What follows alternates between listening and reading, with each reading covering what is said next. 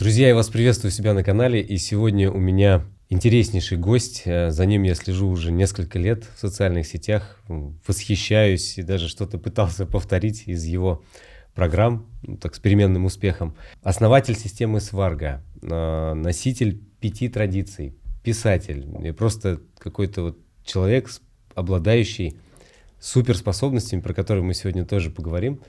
Дмитрий Лапшинов у нас в студии. Да, приветствую вас, Дмитрий. Приветствую тебя, Дмитрий, да. И сегодня мы будем говорить о духовном, и поэтому мой первый вопрос. Расскажи немного о себе, да, свой путь, потому что, я думаю, что многие не знают тебя из моего канала, хотя многие, наверное, и знают. Как вот ты нашел свое предназначение в жизни, как ты к этому пришел, к тому, чем ты сегодня занимаешься, и вот до такой степени развился. Приветствую еще раз, очень рад за приглашение. Я с детства мечтал создать свою спортивную систему. С детства занимался с 7 до 16 лет активно в спорте. И, изучая разные системы боевых искусств, думал, как создать свою, объединить их.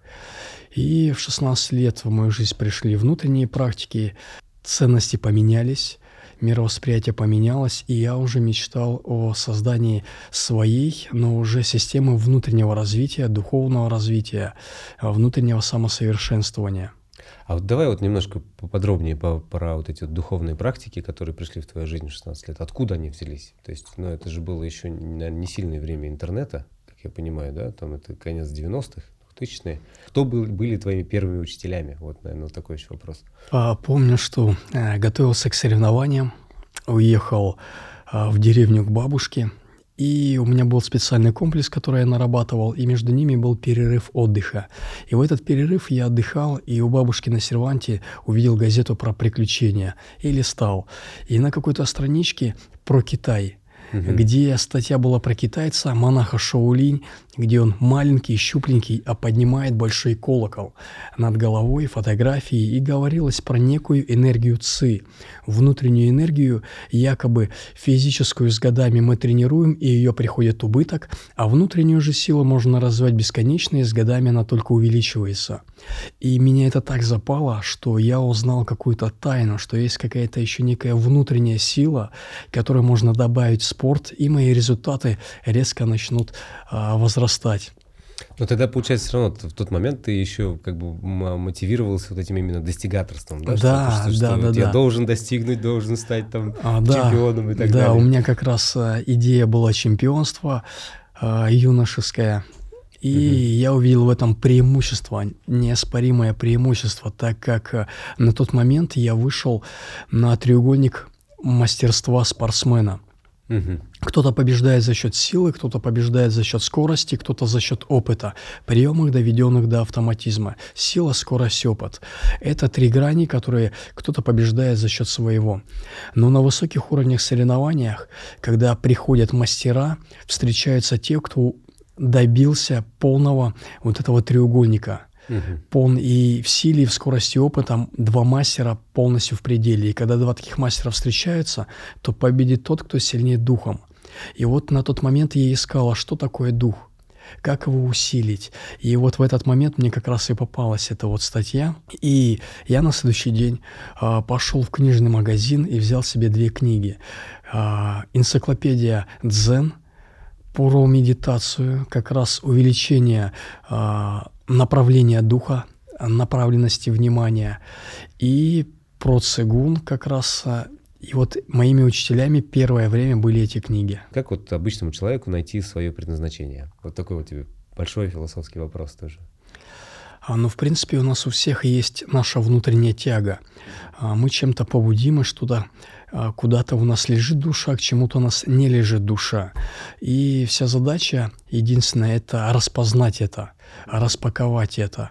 И сначала обычно человек может учиться как медитации на ощущениях своих 5 органов чувств. Да, Горячее... Прям четко практически, да? Да, Поподробнее. горячее мы не держимся, мы обжигаемся, мы это четко понимаем, мы это четко ощущаем. Еду употребляем ту, которая нам по вкусу нравится, которая нам не нравится, мы начинаем отторгать, не принимать.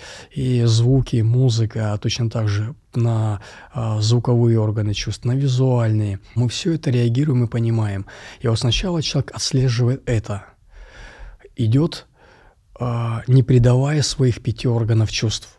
Как говорил Серафим Саровский, ешь только то, что нравится твоему вкусу, глазу и запаху. И так мы начинаем постепенно, как еду медитировать. После этого... Ну, слушай, здесь же такой есть немножко обманка, да, на сегодняшний день вот этот наш такой пищепром создал такой тортик красивый, который выглядит красиво, вкусно пахнет и очень-очень-очень привлекательный по вкусу, но на самом деле несет большой вред. То есть вот как вот здесь не обмануться, не попасться? И вот как раз мы должны первое, да, очень хороший вопрос, не обмануть свои вкусовые рецепторы, идти в них, идти с нога в ногу с ними, а с другой стороны мы должны их очищать. Вот. И вот как раз занимаясь техниками ощелачивания организма, занимаясь техниками балансировки полушарий мозга, работы с координацией, мы расширяем свои 5 органов чувств, а с другой стороны мы их четче слушаем, ощущаем. И вот мы начинаем двигаться. Извне 5 органов чувств, изнутри их очищение. И получается так, что если мы что-то употребили, пойдя на поводу в своих вкусовых органов чувств, с пользой для своего тела, психики, ума, тогда мы не ошиблись. Мы сохранили чистоту. Если мы применили их, а загрязнили что-то на уровне тела, психики и ума, тогда мы сошли со стороны. И получается такой критерий полезности знаний, критерий использования своих 5 органов чувств. Стал я чище на уровне тела, психики и ума, либо не стал. Сейчас столько соблазнов вокруг, то есть вот гаджет, да, телефон, это соблазн, то есть это такое быстрое получение дофамина, а соблазн что-то сладкое съесть, да, соблазн выпить там алкоголь, наркотики, сигареты, да, все настолько просто так вот человека держит, с чего ему начать, то есть здесь либо на силе воли, да, на чем вообще человеку, обычному человеку начинать двигаться. Если он этого хочет, да, вот он посмотрит наш подкаст, да, посмотрит на нас, скажет: "О, ребята классные, здоровые, что-то классное рассказывают". Вот прям пошагово. Может, это такой глубокий и очень важный вопрос, так как мы должны стать хозяином своей судьбы. В противном случае мы растекаемся, мы ведомы соблазнами, медными трубами, ведомы огнем, то есть стрессами, и разрушаемся. Мы должны стать хозяином своей судьбы. И начинается все с искусства управления вниманием. Если мы не управляем своим вниманием, не можем быть наблюдателем и управлять своим вниманием, тогда мы не наблюдатель, тогда мы ведомые. Все, человек 2, либо хозяин своей судьбы, либо ведомый. Ведомый на сладкое, на вкусное, на соблазнение. Что-то предложил, мы не можем сказать ни да, ни нет, сами не поняли, нырнули в эти дела. И так в жизни. Каждый человек должен научиться первое управлять своим вниманием. Вниманием мы управляем все равно через 5 органов чувств. Через визуальность, через аудиальность, через тактильность. Все это окна.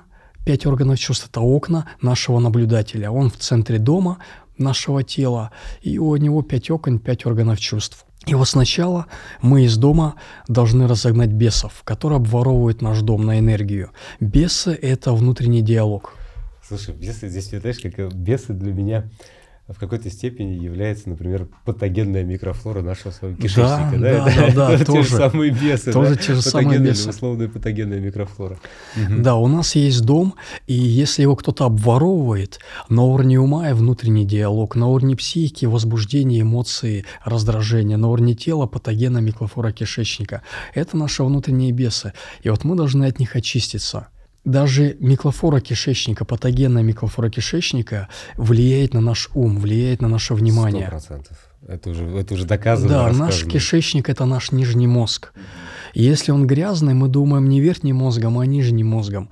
Его сначала дома очистили кишечник, потом внимание, сбалансировали полушария мозга, там координация, упражнения, правая, левая нога, да, все возможные Сбалансировали полушария мозга, стабилизировалось наше внимание. Получается, задача стабилизировать, собрать свое внимание в дух, в присутствие, стать хозяином своего внимания. Для этого мы тело, чистим кишечник и балансируем мозг. То есть балансируем нижний и верхний мозг. Мы становимся своим хозяином своего внимания и можем квалифицированно направлять его через 5 органов чувств. И уже быть не ведомыми, а наблюдателями. И вот, допустим, человек вслушивается в музыку, через неделю убавляет музыку, вслушивается в тихую, через неделю еще убавляется, вслушивается в очень тихую, потом еще убавляет, и через какой-то месяц-два начинает вслушиваться в тишину. И ощущение, что комариный писк, как какой-то гул возникает. И сделать это такой медитативной практикой, удержать внимание. Удержать, не стать хозяином своего внимания. Мы на любом объекте должны уметь внимание удерживать минимум 10 минут. На пламени свечи, точка на стене, там, на собеседника, на звуках, на тактильности. Сфокусировались 10 минут, не отвлекаемся. Не можем 10 минут удерживать. Мы не хозяин своего внимания. Значит, в жизни нами легко управляют другими. И вот норма обычного человека 3-7 секунд. Вот настолько слабое внимание. Сфокусировался человек, на 7-ю секунду отвлекся. Переключился на что-то другое. Да, другое, на что-то другое. Либо на ум, на внутренних бесов, либо еще тело затекло, машина проехала. Отвлекаемся, не хозяина своей судьбы. Хорошо. Тогда такой вопрос к тебе. Какое ты дашь определение, кто такой человек? Мне нравится воззрение Спаса, которое говорит о том, что человек — это Бог, которому снится, что он не Бог. Которому снится, что он не Бог. Которому снится, что он не Бог. Да. И по сути мы некая фантазия. Человек, который думает, что он бедняжка, он станет бедняжкой. Человек, который намеревается стать чемпионом, он думает, что он чемпион, он станет чемпионом. И по сути мы становимся тем, кем себя фантазируем, кем себя ощущаем. И если человек старается стать успешным, а ощущает себя бедняжкой, он не будет успешным, он будет бедняжкой. То есть, чтобы стать успешным, надо сначала почувствовать себя успешным. Чтобы стать чемпионом, надо сначала почувствовать себя чемпионом. Чтобы стать духовным, надо сначала почувствовать себя духовным. И вот, как говорится, имея воззрение как у Бога, веди себя как человек. То есть мы должны осознавать свою великую божественную природу, могущество, но в то же время не загордиться. И по сути мы фантазия, мы кем себя захотим слепить, ощутить, тем мы будем становиться. Как мне понравился Иван Лимарев, тоже сказал такую классную фразу. Кстати, есть у меня подкаст с ним, у меня на канале тоже можете посмотреть. Сказать, что мир пластилиновый, что мир мы можем лепить под себя, да, то есть тем более сегодняшний, в наш век информационных технологий, мы вообще создаем свою реальность. Мы создаем каких-то своих последователей, да, мы создаем какие-то новые термины, мы, не знаю, чуть не новые профессии создаем. Вот я полностью с тобой согласен, но вот в моем понимании, с точки зрения биологии, да, с точки зрения медицины, если посмотреть на человека как на объект, да, что это такое человек? Человек — это какой-то такой биомутант, который состоит из определенного количества клеток. Эти клетки заполнены жидкостью, водой. А на этих клетках живет в 10 раз больше различных микроорганизмов. Это вирусы, бактерии, коки, патогены, непатогены, условные патогены, да, симбиоты и так далее. Вот. И какая-то электрическая активность в нашем головном мозге. Вот то, что нам дает сознание, да, то есть почему-то у нас говорят сознательное и бессознательное состояние, что мы, когда находимся во сне, мы находимся в бессознательном состоянии, у нас нет электрической активности головного мозга. То есть изменяли там, да, функциональное МРТ делали, и было показано, что нет вот этой вот активности. И было там определение такое дано, что сознание есть электрическая активность нашего головного мозга. И вот эта тройственность, триединство, да, и есть то, что вот мы с тобой два человека сидим, да, с определенным своим набором клеток, набором микроорганизмов и набором электрических каких-то сигналов. Вот, как ты относишься к такой... Да, это, если говорить с позиции науки, то, с одной стороны, да, мы вот этот симбиоз всевозможной жизни, воды, молекул, атомов и так далее. Но даже если подходить с этой стороны, то с позиции с квантовой физики, то даже в клетках пустоты больше, чем полноты. И по большому счету даже этой воды, клеток, там атомов где-то 3-5%, а остальная вся клетка — это пустота, которая заполняется некой формой. И эта форма, возможно, фантазия, и как раз начинает это все заполнять. Как человек не может крутить сальто, он визуализирует, как он крутит, а через месяц берет и физически это делает.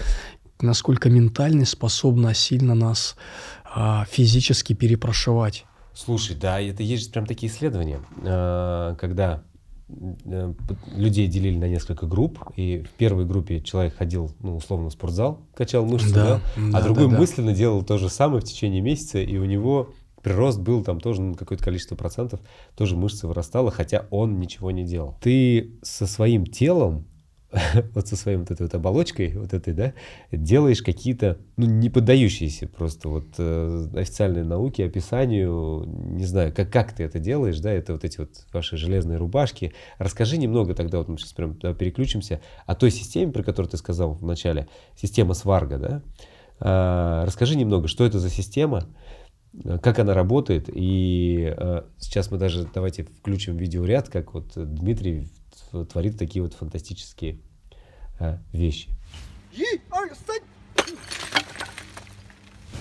Хорошо. Отлично. Мои ноги.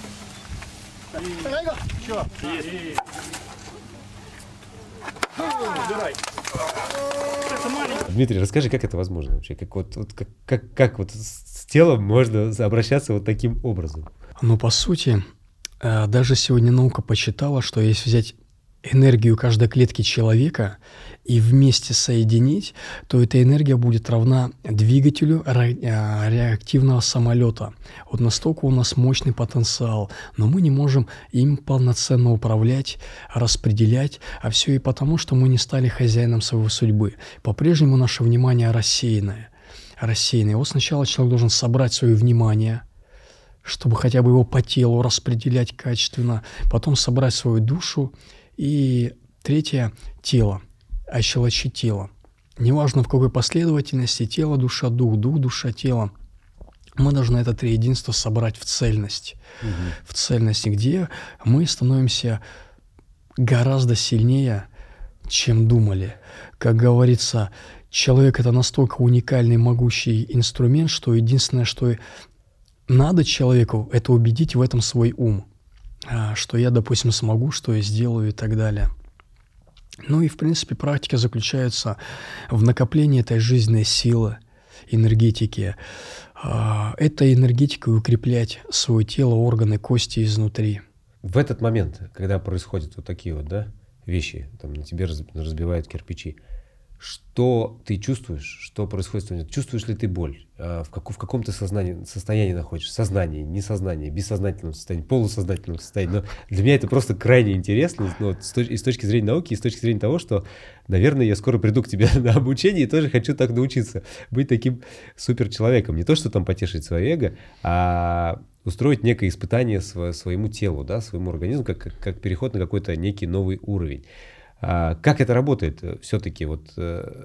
Расскажи мне о своих внутренних ощущениях. Мне вот это интересно. То есть, что ты в этот момент... Как это первый раз происходило? Вот как в первый раз разбили тебе кирпич на голове? Легко. Или, я не знаю, там копье сюда воткнул, толкал машину. Это подготовка в любом случае. Серьезная подготовка. Человек практикует. И когда он уже напрактиковал, буквально через год... То есть год постоянных практик должно быть, да? Да, постоянных. Есть цикл минимальный, там 49 дней, там одни повторения, есть 108 дней, другие повторения. Новый цикл, все глубже укрепляешься. Есть разные циклы.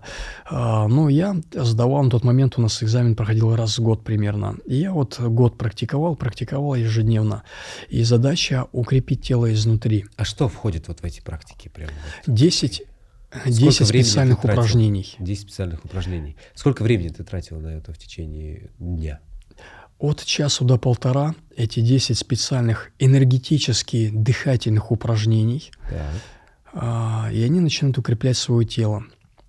Причем считается, что мы не достигаем какого-то мощного результата, а наоборот ворачиваем свой природный, то, что мы потеряли. Предки говорили, что сегодня человек подобно хрустальной вазе.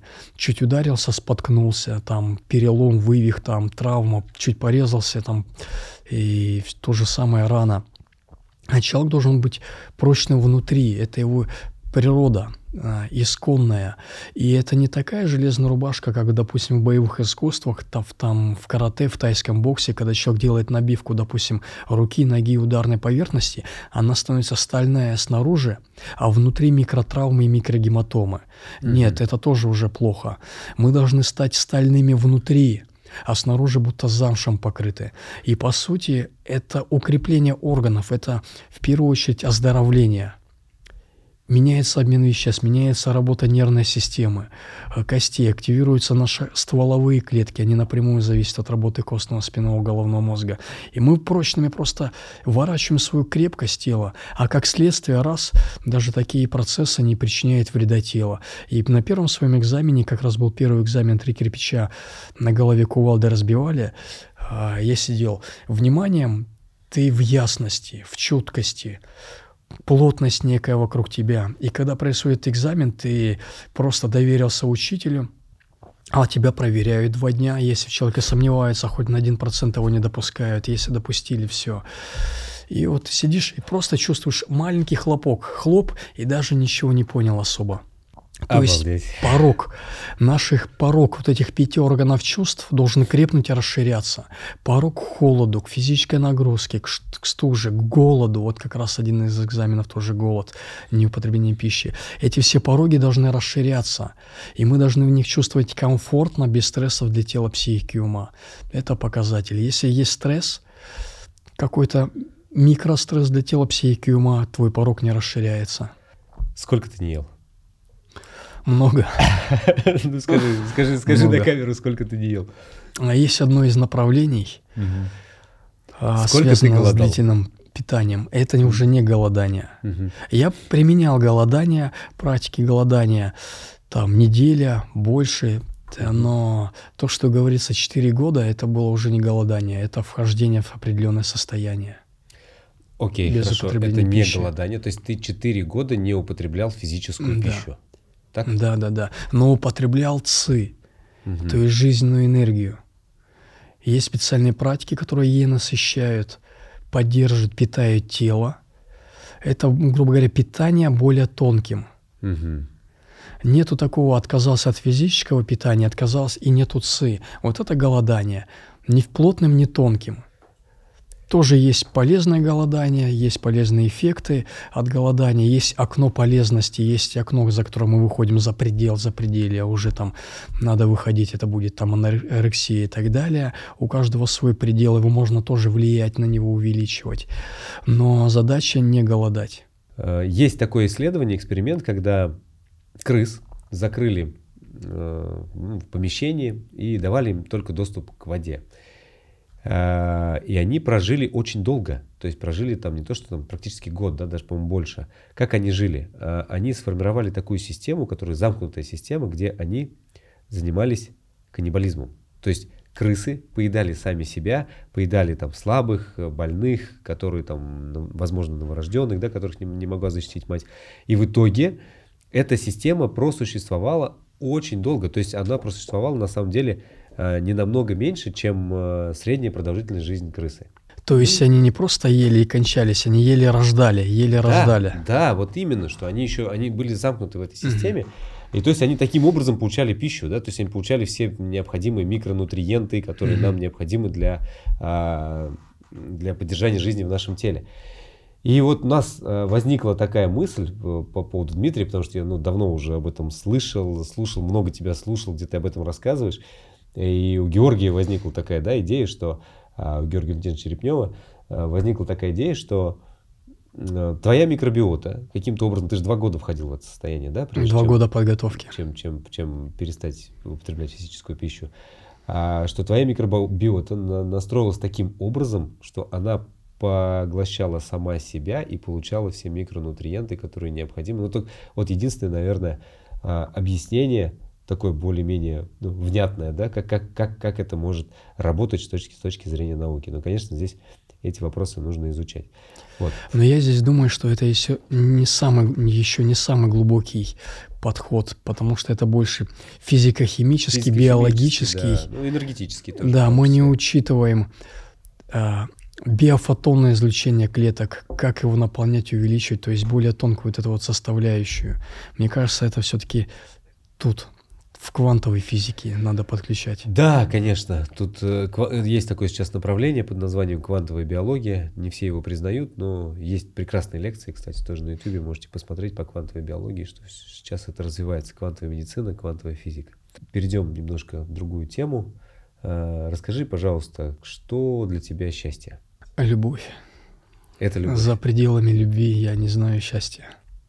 Угу. Любовь к чему? Ко всему, да? То есть ты прям даешь такой очень четко. Хорошо, что такое для тебя любовь? Тогда любовь — это то, что я ищу и по пути постепенно раскрываю. Это некое внутреннее ощущение, которое делает нас полнотой. Нам уже не скучно одним, в каком-то коллективе, в каком-то мероприятии. Когда мы полнота, мы находимся в этом чувстве благодати. Мы в радости. Ага. А бывает у тебя такое, что нет любви к человеку? Или вообще к чему-то, к кому-то, какие-то, возможно, какие-то... Я считаю, что... Не ненависть, так, какие-то есть такие неприязнь к человеку? Не, у меня такого нету, так как я считаю, что к человеку может быть не то, что нету любви, а неспособность ее разглядеть в нем. В какой-то момент мы начинаем видеть, что каждый человек, он просто стремится к счастью. Он может даже запутаться, совершать какие-то негативные вещи, но через это все также настолько видно, как его эго стремится к счастью, быть счастливым, ищет варианты. И мы начинаем, когда видеть душу, которая стремится через эту личность, мы просто можем видеть как ребенок, на которого мы, допустим, что-то сделал нехорошее, мы его отругали, но это не значит, что мы его не любим. Ну что такое душа, да? Что такое цель души? То есть вот ты говоришь, что видеть душу. А что такое вот цель души, да, в твоем понимании? Вот сегодня очень часто многие начинают искать смысл жизни. В чем смысл жизни? Я считаю, что у жизни вообще смысла нету. Смысла ищет ум. Ум наполнен идеями, смыслами и так далее. У души нету смыслов. У души единственная энергия — это любовь, это состояние. И эта душа просто через разные смыслы вспоминает эту любовь. И по сути, вот эта суть жизни есть любовь. Через разные смыслы мы вспоминаем любовь, как через разные тропы на одну и ту же вершину горы приходим. И вот эта вершина горы есть любовь. Это некая тяга человека. То есть цель нашей души — это любовь. Да. Получается. И смысл нашей жизни — это любовь. Или вообще не будем искать смысла, потому что жизнь, она бессмысленна, но душа требует любви. Так получается? Смыслы бесконечны. И в поисках смыслах мы запутались. Мы перевоплощаемся из воплощения в воплощение. Как говорится, человек — это Бог, которому снится, что он не Бог, и в этих снах, как в лесу, он запутался в поисках смысла жизни, которого нет. И вот мы вниманием в смыслах, мы не в душе. Мы должны вернуть внимание домой, в душу. Но смыслы идеи постоянно воруют наше внимание, и мы теряем снова и снова себя, то есть свою душу. Мы выбираем сами пойти на поводу смыслов, либо пойти на поводу души. Бывают такие моменты, что нам смыслы сказали, что это выгодно. Мы смыслами даже расписали, как этого добиться и насколько я тут буду успешным. А душа не текет туда. И человек добивается этой цели, но радости не получает.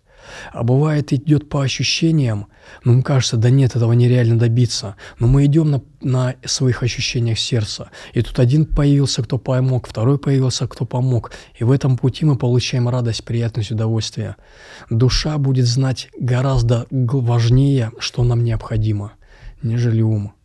Главное не перепутать его с ложной тягой, как сегодня с интуитивным питанием, путают с тягой паразитов. В одном из твоих видео ты как раз говорил, что если кто-то близкий умирает, не помню, как точно, да, сформулировал, но то, что нужно просто спокойно отпустить. Да. Не нужно себя убивать, и что нужно идти дальше. И для многих людей это звучит кощунственно. То есть для многих людей это тяжело, да. Это очень тяжело. Как же так, да? Там нужно горевать, я не знаю, он мужа похоронила, и будет она горевать 20 лет, жить в этом горе, и это горе в себе взращивать постоянно. Самопоедать. Да, самопоедать. Вот скажи, пожалуйста, вот еще раз, да, как моей аудитории уже, как быть в этой ситуации, когда уходит близкий человек, и это может быть ребенок, да, это может быть там отец, мать, кто-то близкий. Как себя вести в этой ситуации для того, чтобы вот сохранить эту ясность ума и найти силы двигаться дальше? Человеком, его ценностями и реагированием на ситуацию определяет его мировосприятие, картина мира, как он воспринимает мир. И, к сожалению, нас научили, что мир конечен. Есть жизнь, есть смерть. Есть жизнь, есть смерть. Смерть, конец, все что-то страшное, печальное, и там крест. И мы начинаем горевать. У предков не было понятия жизнь и смерть. У предков было понятие жизнь земная и жизнь вечная. И мы постоянно переходили из жизни земной в жизнь вечную, из жизни земной в жизнь вечную. Между ними просто было пограничное состояние смерть, смена мерностей. Мы поменяли мерность из жизни земной в жизнь вечную. Но жизнь вечную убрали, осталось понятие смерти, жизни. И мы начинаем горевать. Наши предки, как славяне, так и мне понравилось в Тибете то же самое. Когда человек умирает, предки раньше говорили: «Я люблю тебя, двигайся дальше, найди путь домой». Не цепляйся, не блуди, главное найти путь домой. И душу провожали позитивной энергией. Когда мы горюем, это топливо энергии души в тонком плане куда-то должно идти. Но мы горюем, мы переживаем, мы, наоборот, притягиваем, на что ты меня оставил. А, конечно, у души совесть, и она не может дальше оторваться, чтобы двигаться в более высокие измерения. По принципу совести он старается еще как-то помочь. Но у нас что, мы жалкие какие-то, нету руки, ноги, там за себя там встоять, взрастить не можем. Мы должны следующую душу помочь и проводить ее дальше. Тогда давай еще пройдемся по чувствам человека. Ты уже упомянул, что вот не было у тебя сомнений, да, в тот момент, когда ты вот эти практики выполнял, у тебя не было ни секунды сомнений, поэтому все прошло классно. Как избавиться от этих сомнений, как уверовать, да, что нужно там, не знаю, как включить эти механизмы, чтобы убрать эти сомнения человеку, потому что сомнения и страхи, да, давай два прям таких очень распространенных чувства, это наши сомнения и страхи, сделать что-то новое, идти куда-то вперед, да, пойти работать на завод вместо того, чтобы уехать вообще в другой город и заняться совершенно там другим иным каким-то любимым делом. Как с этим бороться? Или не надо с этим бороться? Как это принять? Нет, бороться не надо. Необходимо понимать, осознать природу страхов, природу сомнений и так далее. А человек боится то, что не может осознавать и контролировать.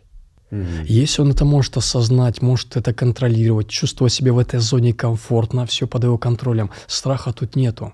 Как только появилась зона контроля, управления ситуацией мира вокруг меня, все, возникает волнение, переживание. И чем оно глубже, тем больше страха. И по сути, волнение – это нехватка опыта. Нехватка опыта. Опыт – это дитя уверенности. И в чем у меня опыт есть, я в этом уверен. Если у меня в этом опыта нету, я не контролирую, я не знаю, и я себя чувствую неуверенно. И когда человек где-то там начинает плыть вопросами, он не в своей тарелке находится, он, значит, не в зоне своей компетенции. Если это зона моей компетенции, все, да я монолит в этом нахожусь. Поэтому опыт – это живая уверенность. Хорошо, ну как человеку получить опыт? Вот он хочет изменить свою жизнь, и с чего ему начать? Как преодолеть эти страхи, сомнения, что вот действительно нужно уйти от одного, пойти к другому? Есть у любого достижения 3 аспекта: основа, путь и плод. Основа – это теоретические знания, как добиться, что мне это даст и вообще для чего мне это. Мы должны четко знать, для чего и как этого добиться. То есть мы тогда сформировали основу, знания. Второе – путь. Путь – это шаги, я начинаю продвигаться, не лениться. То есть делать малые какие-то первые шаги. Малые первые шаги необходимо делать. Если у нас знания не собранные, у нас еще есть одно мнение и есть второе мнение. Мнение плюс мнение будет сомнение. Мы должны напитаться одним мнением, знанием. Тогда мы четко идем. Пока у нас метаемся сюда либо сюда, мы не продвигаемся. А как понять, что это мнение, оно правильное? И по зову сердца? Либо человек добился настолько хорошей медитации, что способен успокаивать ум и психику, а в тишине, в нуле ментальном у нас тяга непоколебимая, мы это распознаем, как шевелить пальцами. Это настолько явно, что да вот, у человека нету пальцев, говорить, как ему шевелить, он не поймет. Но у него раз пальцы появляются, он да это же так легко. И вот если у человека медитация хорошая, у него и тяга непоколебимая. А если еще пока нету, опираться на ум, взвесить, зачем мне это, что мне даст, выгодно, невыгодно, хотя бы на ум опираться, на личность, на ее выгоду. Вот ты знаешь, ты прямо сейчас классно так говоришь другими словами, как работает система принятия решений. То есть наша система принятия решений должна работать на основе работы нашей префронтальной коры, нашей лобных долей, а не на основе амигдалы, не на основе эмоций, да? То есть в холодном уме, твердой памяти мы там должны сесть, расслабиться, успокоиться, через медитацию прийти, через как-то еще, да, из этого контрастный душ принять, и потом принимать какое-то решение уже находясь в состоянии спокойствия. Вот, наверное, вот это самое главное, да, что и тогда решение будет с наибольшей долей вероятности, оно будет правильным. Да, нет смысла решать задачи тем уровнем сознания, на котором совершаются ошибки. То есть на эмоциях, на возбужденном уме надо успокоиться. И нет смысла решать ошибки тем уровнем сознания эмоциональным, на котором они совершаются. Ты согласен с утверждением, что вот все болезни от стресса, что все болезни вот как раз от этого эмоционального состояния? Да, абсолютно верно. То есть можно решать проблемы на уровне медитаций, можно решать проблемы на уровне такого успокоения своей сердечности, психики, души, сердечности, и тогда болезни отступят. Да, и причем не просто думаю, я в это твердо верю, для меня это знание, это корневой метод работы состояния. Мы даже проводили такой эксперимент в лаборатории крови в Оренбурге. Искали, что человека больше всего закисляет. Кислая среда болезни, щелочная среда здоровья, равновесие кислотно-щелочное между щелочью и кислотами, но не закислением. И вот закисляет питание там тяжелое, всевозможное, но эмоции закисляют нас еще быстрее. И мы удивились, что поволновавшись, испытав страх, закисление наступает буквально на 5-ю минуту, а после употребления тяжелого пережаренного мяса там на 40-ю, 50-ю минуту. Но на самом деле, если чуть еще посмотреть глубже, то наши эмоции могут быть вызваны этой патогенной микрофлорой. То есть это та же вот патогенная микрофлора кишечника, которая выделяет определенные биохимические вещества, которые всасываются кровью, которые дают сигналы, и это тоже будет стресс. И человек попадает в такую замкнутый круг. Я говорю, что человек настолько сейчас находится в замкнутом круге, как белка в колесе, наслаждается тем, что его закисляет. Наслаждается в кавычках на самом деле, а это такой замкнутый круг хронического воспаления и стресса. Вот то, что мы постоянно, наш организм находится в состоянии хронического воспаления и стресса. Можешь дать какой-нибудь практический совет моим слушателям, моей аудитории, как справляться со стрессом? Есть ли какие-нибудь вот у тебя быстрые? У меня есть куча всяких быстрых практик, которые я рассказываю, показываю. Есть ли у тебя, которые ты можешь прямо сегодня поделиться с моей аудиторией? 2 очень быстрых метода. Давай. Это дыхание и точки акупунктуры определенные нажать. Давай, показывай. Дыханием буквально минута, 2, 5 Человек подышал сокола, секунда вдох, 7 секунд выдох. Вдох. Можешь показать? И медленно выдох. 7 секунд выдох.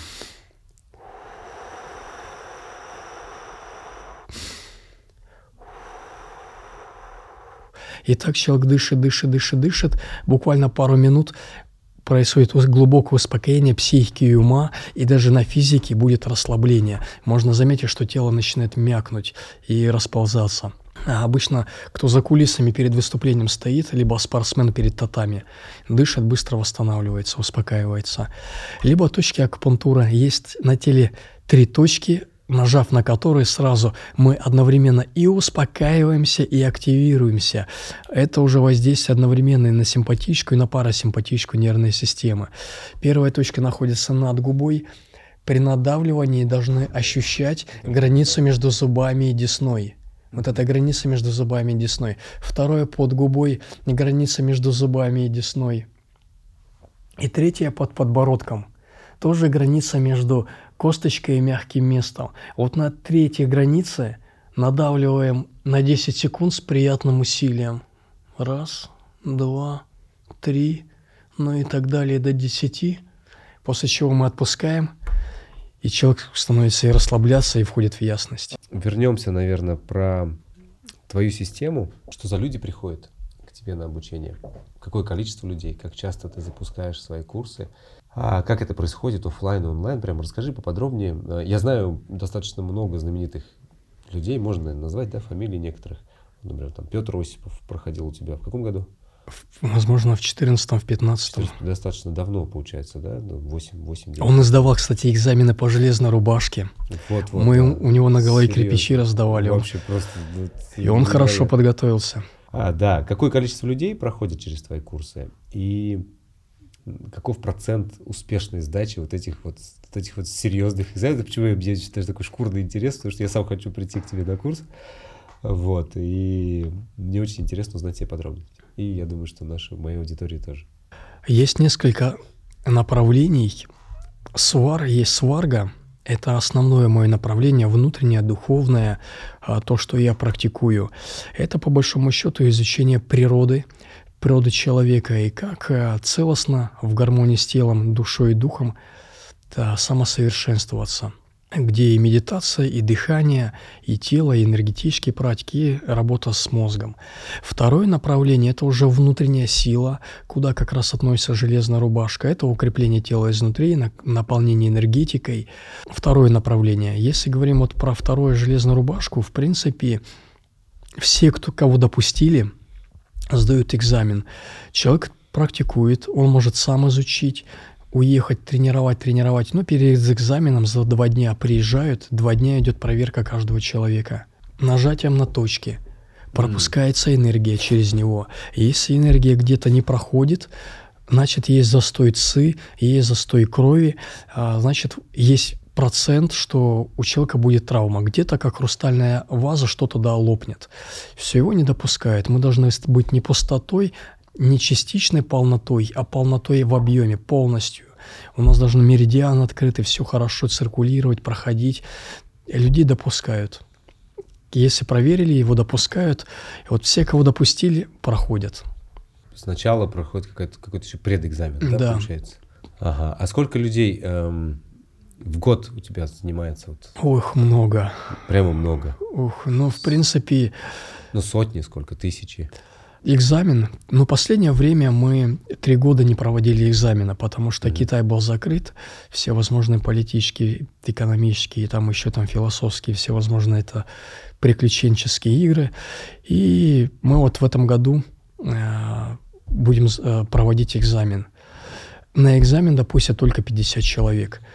Экзамен раз в год только 50 человек. Может каждый месяц по 100 человек изучать. Но в год будет только 50 человек. То есть до конца доходит 50 человек.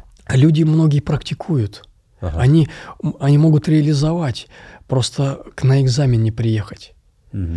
Экзамен – это уже больше такое, как внутреннее самоутверждение, либо избавление от последних внутренних сомнений, что я безграничен, не вот это у меня какое крепкость тела, ощущение энергетики, либо просто для галочки там сторис снять, там кому-то, я не знаю. Это чисто экзамены, галочка.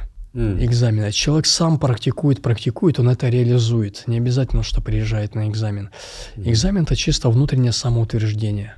Ты отслеживаешь судьбу своих учеников, общаешься с ними после окончания, и что меняется в их жизни? Вот, ну, то есть, каков, ну, так скажем, практический смысл, да, практическое применение того, что они проходят, что меняется? Они становятся более успешными или там развиваются, не развиваются? Что-то происходит в их жизни после того, как они соприкоснулись с твоей системой, после они прошли, успешно сдали экзамен?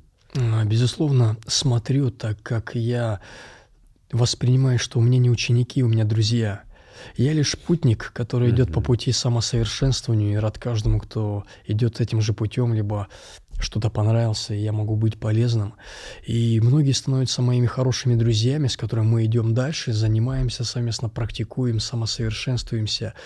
И основное, что меняется, это восприятие на мир, радость, счастье. Как там у моего учителя первого, Шэньжи, это легенда в Китае, князь Тайцзы, вот как раз он и проводит экзамены. Он обладает колоссальными вещами, и даже то, что перечислено ко мне, он еще больше, еще сильнее. И как-то у него спрашивали, ну вот я буду заниматься даосским цигун, и что я достигну? На что он сказал, будете улыбаться чаще. Но за этим на самом деле кроется не просто улыбка, полнота, душевность, радость – это одновременно и мудрость, и энергичность, и сверхздоровье, которое выражается радостью в жизни. Ну вот на этой, наверное, такой радостной, счастливой ноте мы будем заканчивать с тобой сегодняшний наш подкаст. Друзья мои, у меня в гостях был Дмитрий Лапшинов, какой-то невероятно легендарный человек. И я благодарю тебя, Дмитрий, что ты пришел сегодня, пообщались так здорово. Классно, да? Спасибо большое. Взаимно. Очень рад. До новых встреч. Да. До новых встреч.